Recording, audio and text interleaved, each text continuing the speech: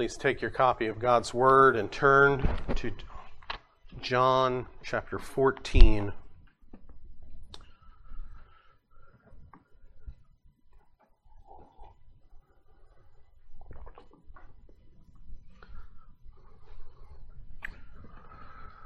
Our brother Mike has just led us in a far better prayer than I could ever pray. So we will let that suffice and get right into the preaching of God's Word.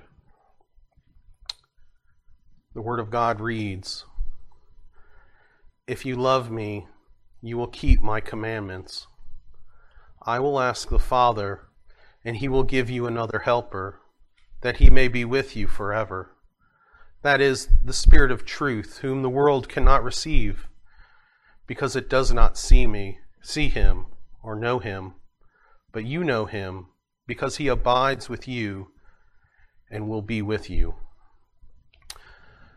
Now, to remind us of the context of where this passage takes place in, most oftentimes is referred to as the farewell discourse. This is when our Lord Jesus Christ is with his disciples right before he is to be betrayed, and he tells them this. He says that he must be betrayed, that one of his closest companions, one of his closest disciples, one of the 12 will betray him and will hand him over to sinful men, and that he must be mistreated, that he must suffer, that he must die,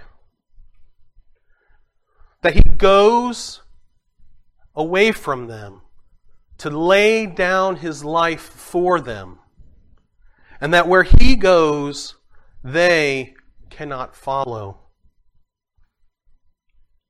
And we note in this passage of Scripture the great mood which surely overflowed in the room. It was filled up with emotion. You cannot hear that your master, that your Lord, that the one whom you spent so much time with, the one whom you were so familiar with, the one who taught you all things, that was your example in all things, the one who told you that he is the Son of God, the one whom you saw work miracles in the name of the Father, who opened the eyes of the blind and loosened the tongue of those who were unable to speak, the one who could mend bodies with just a word, with just a touch, the one who said that he had within him the ability to forgive sin. This is the one who will depart from you. This is the one who must leave. And upon hearing this, the disciples must have been so heavy-hearted, so anxious, so emotionally heavy must have been the room as these men hear this seemingly bleak news. And so it is no surprise that our Lord, always the Comforter, tells his disciples, "Do not let your heart be troubled. If you believe in God, believe also in me." And he gives them 3 tokens or pledges to comfort them by.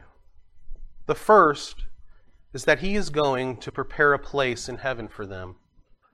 That the Father indeed has a big mansion, he has a home, he has a house, and that there are many rooms in there, but that Christ himself goes to prepare for them a place there. It is secured because he goes. Do not let your hearts be troubled. But Christ is going, and they will do much greater works since he is going. Greater works than which they saw their Lord and Savior do upon the earth. Christ promises, greater works will you do also. Do not let your heart be troubled. Christ is going, he says. I am going. But anything that you ask in my name will be given to you. Do not let your hearts be troubled. But yet still, as we read in verses 15 through 17, their hearts were still troubled. It was written all over their faces. It was seen within their body language. And so our Lord, sensing their affections for him, which were ever present in the room, still seen in their body language, while the tears were still streaming down their faces, and their troubled hearts witnessed and evidenced by the silence in the room, tells them, "If you love me, you will keep my commandments." Why would our Lord say such a thing in such a time like that? Well, I think it's in part because, like today, we don't understand what love is. We have a tendency of looking at love and thinking about love as it's just our feelings. I can almost hear our modern culture screaming out, "Christ, Jesus, how can you deny that they love you? Do you not see their tears? Do you not see them doting over you? They are legitimately, genuinely freaked out because you are leaving them. It is written all over their faces." How can you deny, or how can you say, "If you love me, keep my commandments"? You see, our Lord Jesus Christ makes a great link between obedience and love. While he certainly was not put off by their feelings, he directs them to express that feeling of love, not in what they say, not in what they feel within them, by their raw emotion or affection, but by something concrete, something tangible. Obedience. Nothing could be stranger to our minds than this link that which Christ makes between love and obedience. Sure, we are in the church. We are in Christ Jesus. We are not of the world, but we live in the world. The idea of disobedience, that is, doing what the authority says not to do, to be disobedient, is almost a virtue which is to be praised. To be obedient to authority, well, that's being a sellout. That is not a virtue which our modern day holds. And then consider the mess which love is looked at as. We see them even in our Evansville as we drive around. Love is love. Love is how we feel. It is not what we do, but is how we feel. Today, as it was then, Christ's disciples need much help in expressing their love toward him. You see, Christians genuinely, I think, when I say Christians, I mean the local church. Mostly what I'm thinking of is the United States. Most professing Christians, I believe, regardless of what they might be doing in their actions, they intend to express love by them. And not to mock or to make fun of, but there is one positive thing that has happened because of COVID and the shutting down of churches, and that is that many churches are streaming their worship services. And you get to see, I get to see a lot of how people who identify as Christians are worshiping God.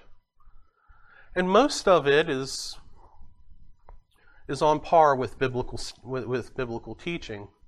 But there are some very bizarre things that are going on within the church today to express love towards Christ.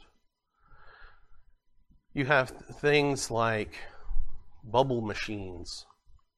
You have rock concert type environments. You have, in the most extreme cases, feathers that are being let down from the rafters, and they're grabbing up the angel feathers. It seems that anything and everything passes for love for Christ within modern day Christianity simply because we say we feel love for Christ. But here, the Lord Jesus Christ directs his disciples that love for him is not expressed by primarily what we feel, but by what we do. We express love for Christ not by what we say on our lips, but by what is done in the hands. This is not to deny that he first has loved us, but this is to say that if we love him, we will express such love not by sentimental sayings, but by seeking to obey his commandments. So, our love for Christ is chiefly expressed by our obedience to him, in which he aids us by the Holy Spirit. I believe that this is what these verses teach, that our love for Christ is chiefly expressed by our obedience to him, in which he aids us by the Holy Spirit. Verse 15, if you love me, you will keep my commandments. We must, in the first place, embrace obedience as the highest expression of love. We must get away from this notion that love is only what we feel. To borrow a poetic verse from the modern day poets, D.C. Talk, love is a verb. We must embrace obedience as the highest expression of love. Love is not merely feelings nor sentiment, but according to the clear teaching of Scripture, love is commitment. In John's Gospel, again, John is the apostle of love. He speaks most about love than all of the apostles. It is said by church tradition that when the apostle John reached a ripe old age and he could no longer man the pulpit, that they would put him in a chair in front of the church and he would just say, love one another, love one another, love one another. But we do not need to rely on church tradition to come to this realization. We can look at his gospel, the Gospel of John, in which love is typically joined to the idea of dedication. John 3:16, God so loved the world that he gave his only begotten Son. John 3:35, the Father loves the Son. The Father loves the Son and has given all things into his hand. John 10:17 through 18, for this reason the Father loves me, because I laid down my life. This commandment I received from my Father. John 15:3, greater love has no one than this, that he lays his life down for his friends. The disgraced Peter on the beach is confronted by the resurrected Lord in John 21:15 through 17. And the Lord Jesus Christ, in his resurrection glory, asks Peter, do you love me more than these? Yes, Lord, I love you. You know that I love you. Tend my lambs. Simon Peter, do you love me? Yes, Lord, you know that I love you. Shepherd my sheep. Simon Peter, do you love me? Lord, you know all things. You know that I love you. Tend my sheep. The idea in John's mind, under the inspiration of the Holy Spirit, that love is mere sentiment cannot be found. with rare exception, love is always joined to this notion of dedication to the object of that love. But it doesn't just stop for John in his Gospels. He continues this theme in his epistles. Here in the epistles of John, 1 John, 2 John, and 3 John, love is demonstrated by faithfulness.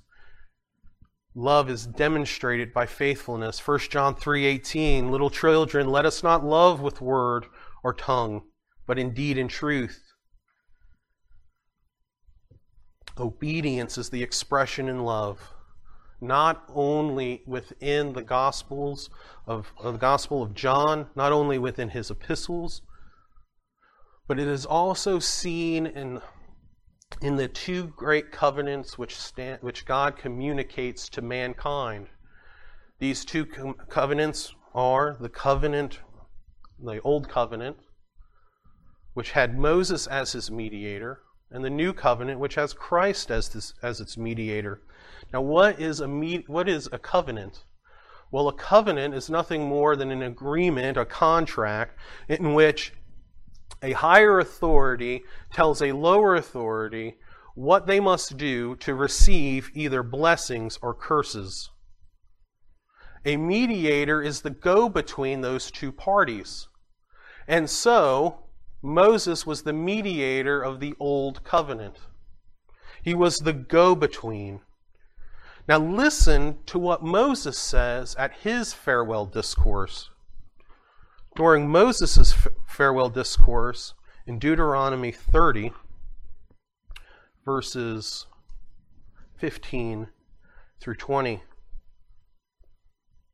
See, I have set before you today life and prosperity and death and adversity.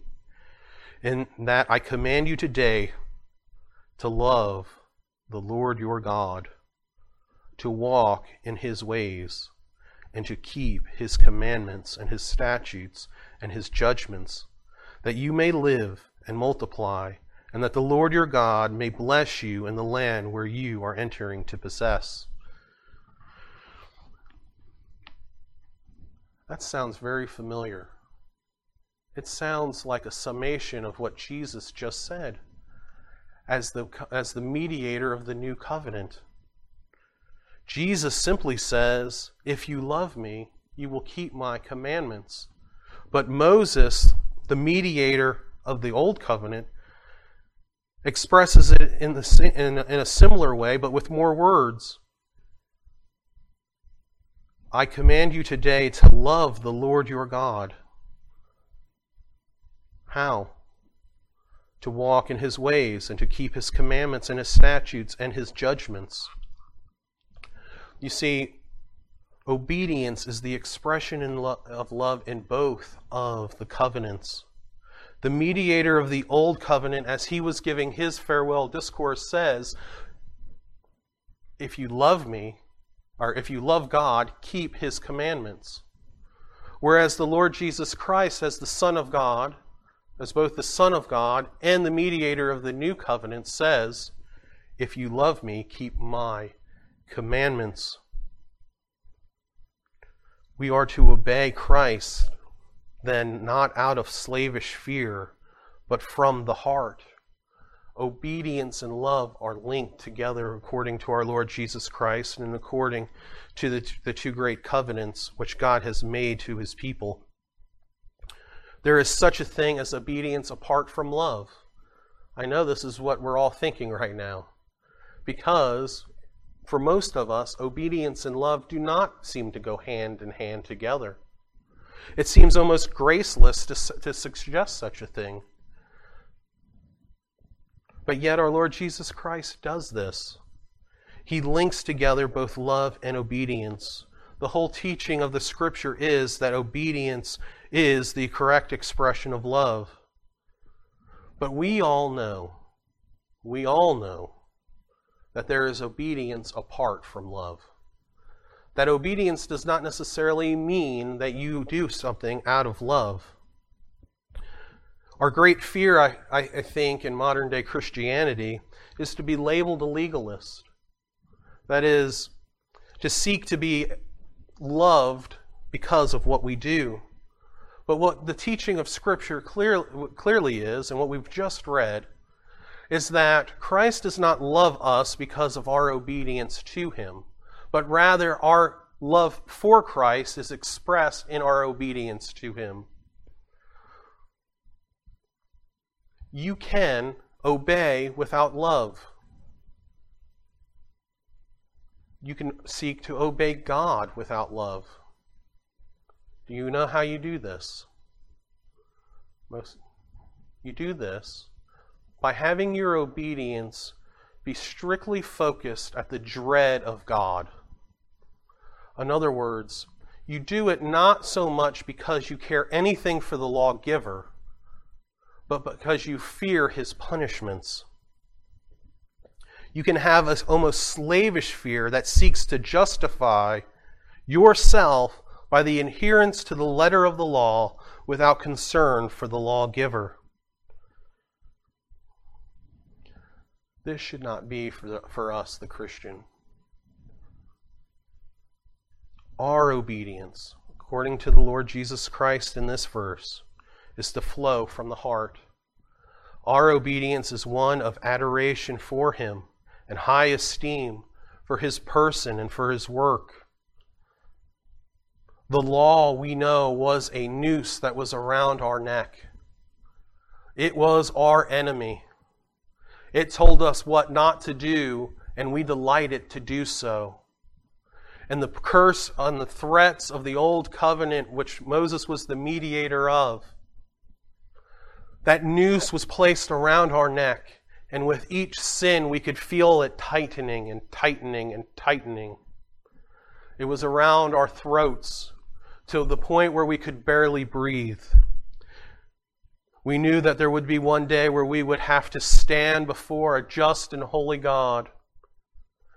And we knew what His verdict would be. His verdict would be guilty.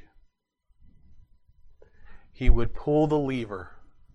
The floor would open out from beneath us, and we would be hanged by our own transgression.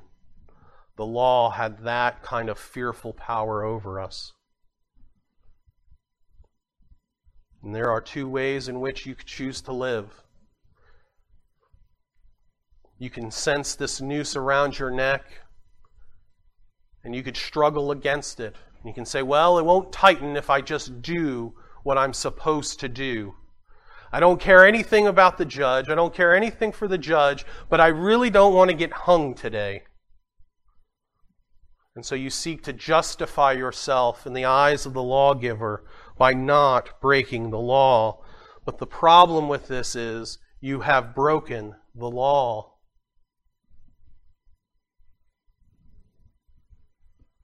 You can obey out of slavish fear, out of dread. But what Christ commands us here this morning to do is to obey out of adoration. For He saw you with that noose around your neck. He saw it tightening and tightening and tightening. And He came up to you on that platform of divine judgment. And He took it from you. And He placed it on His own head. Brothers and sisters in the Lord Jesus Christ, how can we not have love for one as that? One who would take on our guilt. One who would put the noose of God's judgment around His neck. One who would willingly take the plunge of death for us. Our hearts, they well up with these feelings and these emotions, and Christ is not put off by them. No, by not any means is He put off by them. But still in the recesses of our mind, we hear the echo of Him who says, if you love me, keep my commandments. Oh, Christ, by His suffering and death, has removed all the threats of punishment. We now fear no condemnation in Christ Jesus. The sinless life, His sinless life, has won for us all the blessings of the covenant. We need no greater proof of the expression of love's expression by obedience than Christ agreeing to die on the cross. And so how can we not lovingly obey him who loved us so much? How can we look at his commandments and call them a burden? How can we look at his teaching and say that it is out of step and on the wrong side of history? How can we hesitate to obey him who did not hesitate to lose so much in our stead? How can we see his commands as too burdensome, who took from us our heaviest albatross, our weightiest moral, emotional, and spiritual burdens? Oh, to love, to embrace obedience as love's truest expression out of a gratitude for Christ is no burden at all for those that are in him.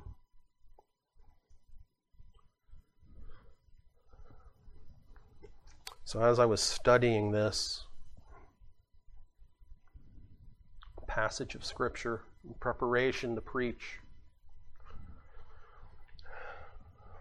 I did a very seemingly silly thing. And I turned this word on myself. And great conviction came over me as I recalled time and time again in which I failed the Lord Jesus Christ to express this great love that I have for him.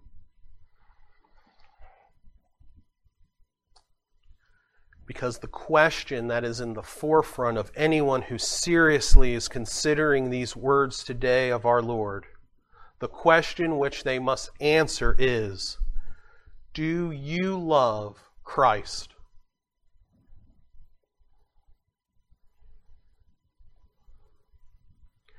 And there are so many answers that are given to this. Well, of course I love you. Of course I do. I shared that picture of you on Facebook.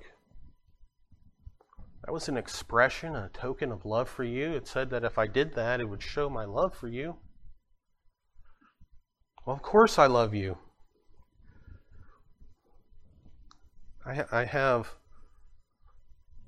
I'm doing all the right things. I'm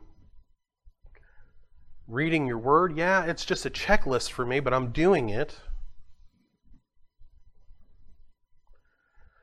The word of Christ here almost mocks us as we consider the weightiness of this that he tells us. If you love me, you will keep my commandments.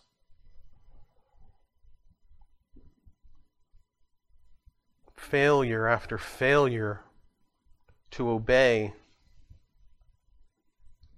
And yet here we are with the word of Christ. If you love me, you will keep my commandments. There would be no comfort in these words apart from verses 16 and 17. I believe it should be translated, I also will ask the Father, and he will give you another helper, and he may be with you forever. That is the Spirit of truth. That is the Spirit of truth, whom the world cannot receive because it does not see him or know him. But you know him because he abides with you, and you will be in you.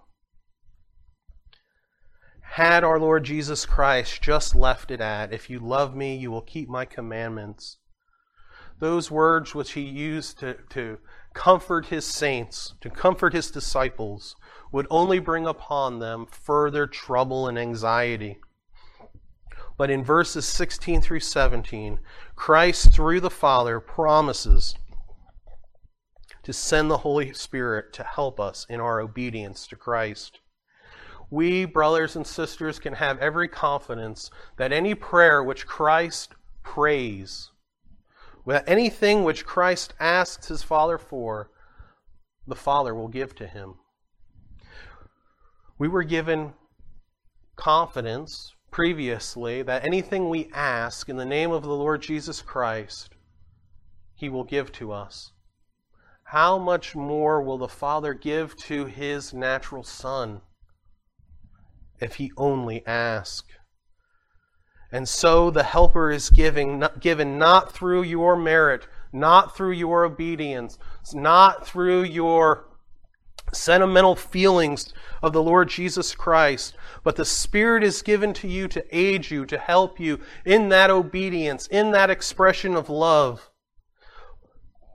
by the intercession, by Christ's asking of the Father. Jesus at His ascension will ask the Father for another helper. Another helper. Well, who was their first helper? It was the Lord Jesus Christ who was their first helper. He was their counselor. He was their guide. He was their friend. And He was their comforter. But He must go. But He asks the Father for another helper, one which will be with them forever. And that is the great comfort in these verses. Any expression of love, any obedience which seeks to be an expression of love for Christ, ultimately is the result of the Holy Spirit working within the saint. Now, in our English translation of the Word of God, the word here is helper. Or if you use the King James, I think it's comforter. And these are good and right words to use. But the actual word, and the word that I think that we as a church need to embrace for the Holy Spirit, is that of paraclete. He is a paraclete. He is one who stands beside. In English, helper is probably the closest thing that we have, but there is so much more to the paraclete than just the helper. He is the one who stands beside us. He is the one who stands beside us as our advocate. And we need an advocate because we have an accuser. He is the one who stands by our side as a guide, a teacher. And we need a teacher. We need a guide because we are surrounded by so much falsehood. He is the one who stands by our side as a comforter. And we need to be comforted.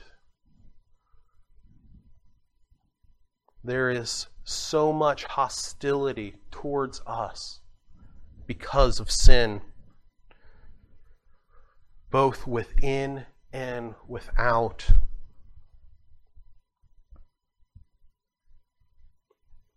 Would we fight the flesh, then we need the Comforter. Would we stand on the word of truth, then we will need an advocate. Would we seek to live lives that are pleasing to God, then we will need a guide. And all those things, while the Lord Jesus Christ was bodily present with His saints, He did for them. But it has been 2,000 plus years since He has ascended into heaven. He has not left these saints, nor has He left any of the current living saints as orphans, as He will go on to say, but has given them a paraclete, one who will stand by their side. The Holy Spirit, the Spirit of truth, not in that He is merely the one who dispenses the truth, though He does, but He is the one who will actively lead us into the truth. Why is it that one person can read the Word of God and have nothing but contempt for it, while another person can read the Word of God and acknowledge it for what it truly is, the Word of God? Why is it that one person can read these words and see in them such comfort and such love of Christ for His people, and another person say, okay, I'll just do what I'm supposed to do because I'm supposed to do it. What is the distinction which is made between these two parties, between these two people? Why is it that the same Spirit of truth smells of sweet roses to one and to death for the other?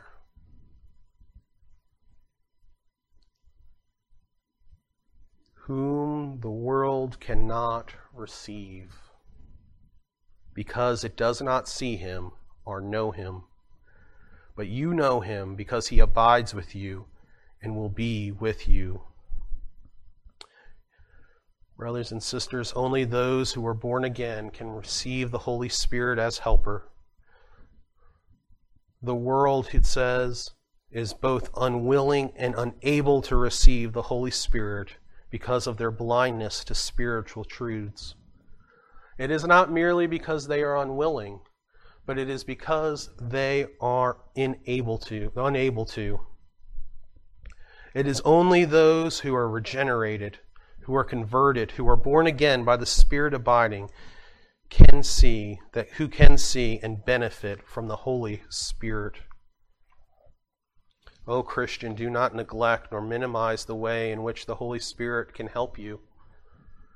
If you are a professing Christian today, if you have love for the Lord Jesus Christ in your heart, which has caused you to express such love by obeying His commandments, to taking His supper, to following Him in baptism, it wasn't because of a decision that you made. It was because the Holy Spirit of God had come upon you and had enabled you to receive Him. You see, any act of obedience which we produce out of love can only be produced out of love because of the Holy Spirit abiding in us.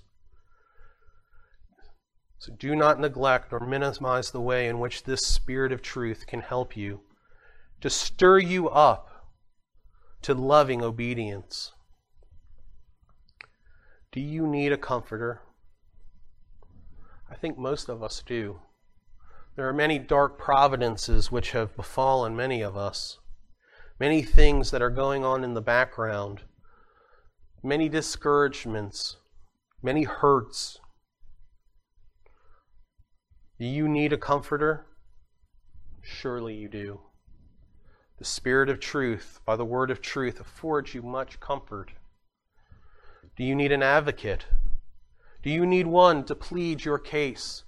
To plead your case against your conscience? The Spirit of truth, by the word of truth, takes up your case. What about guidance? Do you need guidance in life? A counselor, someone to tell you what to do. Oh, Christ has asked and has given, and the Father has given you the Spirit of truth, so that by the word of truth He will be able to guide you. Christian, there are so many today who want to make any form of obedience to Christ legalism. Now that's a funny word, legalism. Sounds like a good thing, right? We're on the up and up. We're legal. They look at any act of obedience as legalism. That is, because of God's grace, there is no longer any need for or requirement of obedience whatsoever. And that to seek to be obedient is trying to work for your salvation. When I first became involved with the Reformed Baptist tradition many years ago, there was a church plant in Leavenworth, Indiana. And the sending church was the Reformed Baptist Church of Louisville. And they were getting very close to constituting. And I was going over there in the morning, and then in the evening I would come back to my home church, the church I was a member of. And the whole Reformed Baptist thing was new to me. I admit to you freely, I had rose-colored glasses on. These boys could do no wrong. They believe all the right things. They do all the right things. They sing all the right hymns. They stress all the right doctrines. I was infatuated. And so we're getting closer and closer, and the church is going to constitute. It's not going to be a church plant, it's going to be an autonomous church. You all are familiar with that process. One of the things that you need to do when you constitute as a church is have a church constitution. And I was reading this church constitution. It was much different than any constitution that I'd ever read. It actually had spiritual talk in it. It laid out who a member was, who the elders were, what did they do, what was expected of the elders, of the deacons, and the members of the church. And I, again, was just infatuated with it. I was so excited. Let's embrace this. This should be our new constitution. I handed it to one of the members of the church, a dear lady. And she read it because she was really vibing, to use young people talk. She was really vibing on my excitement. And the next Sunday she came and she said, "Stephen, that is the most legalistic document I've ever read." In other words, she was saying these people are trying to seek out to buy their salvation through their obedience. And I said, "Well, ma'am, in what way?" And she said, "We're right here." She points to this little paragraph, or a little sentence, and it said, "Members vow to be at church, to gather for worship on the Lord's Day." Well, I read that, and I looked at her, and I said, "Sister, where else do you want to be than in the church worshiping God?" She said, "That's not the point. The point is that nobody should tell me that. It should be a matter of my own conscience." Well, Lord Jesus Christ, while there are certainly things that are a matter of the Christian's conscience, obedience to His revealed will is not one of them. If we say that we love Him, we will obey His commandments. We will keep His commandments. Not perfectly, but without hesitation. Not with murmuring, but as our desire to please Him. And it seems that in our modern day, that any desire to wish to obey God and the things which He has commanded is viewed as legalism. Christian, be comforted in this. That obedience to Christ does not necessarily make you a legalist. What makes you a legalist is if you're trying to gain Christ's love by your obedience.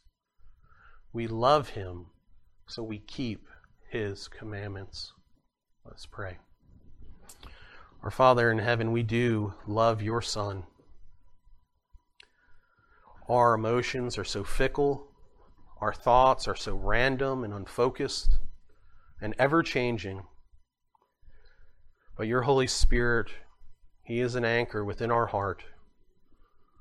He is the one who walks and stands beside us, who is our advocate, who is our guide, who is our counselor.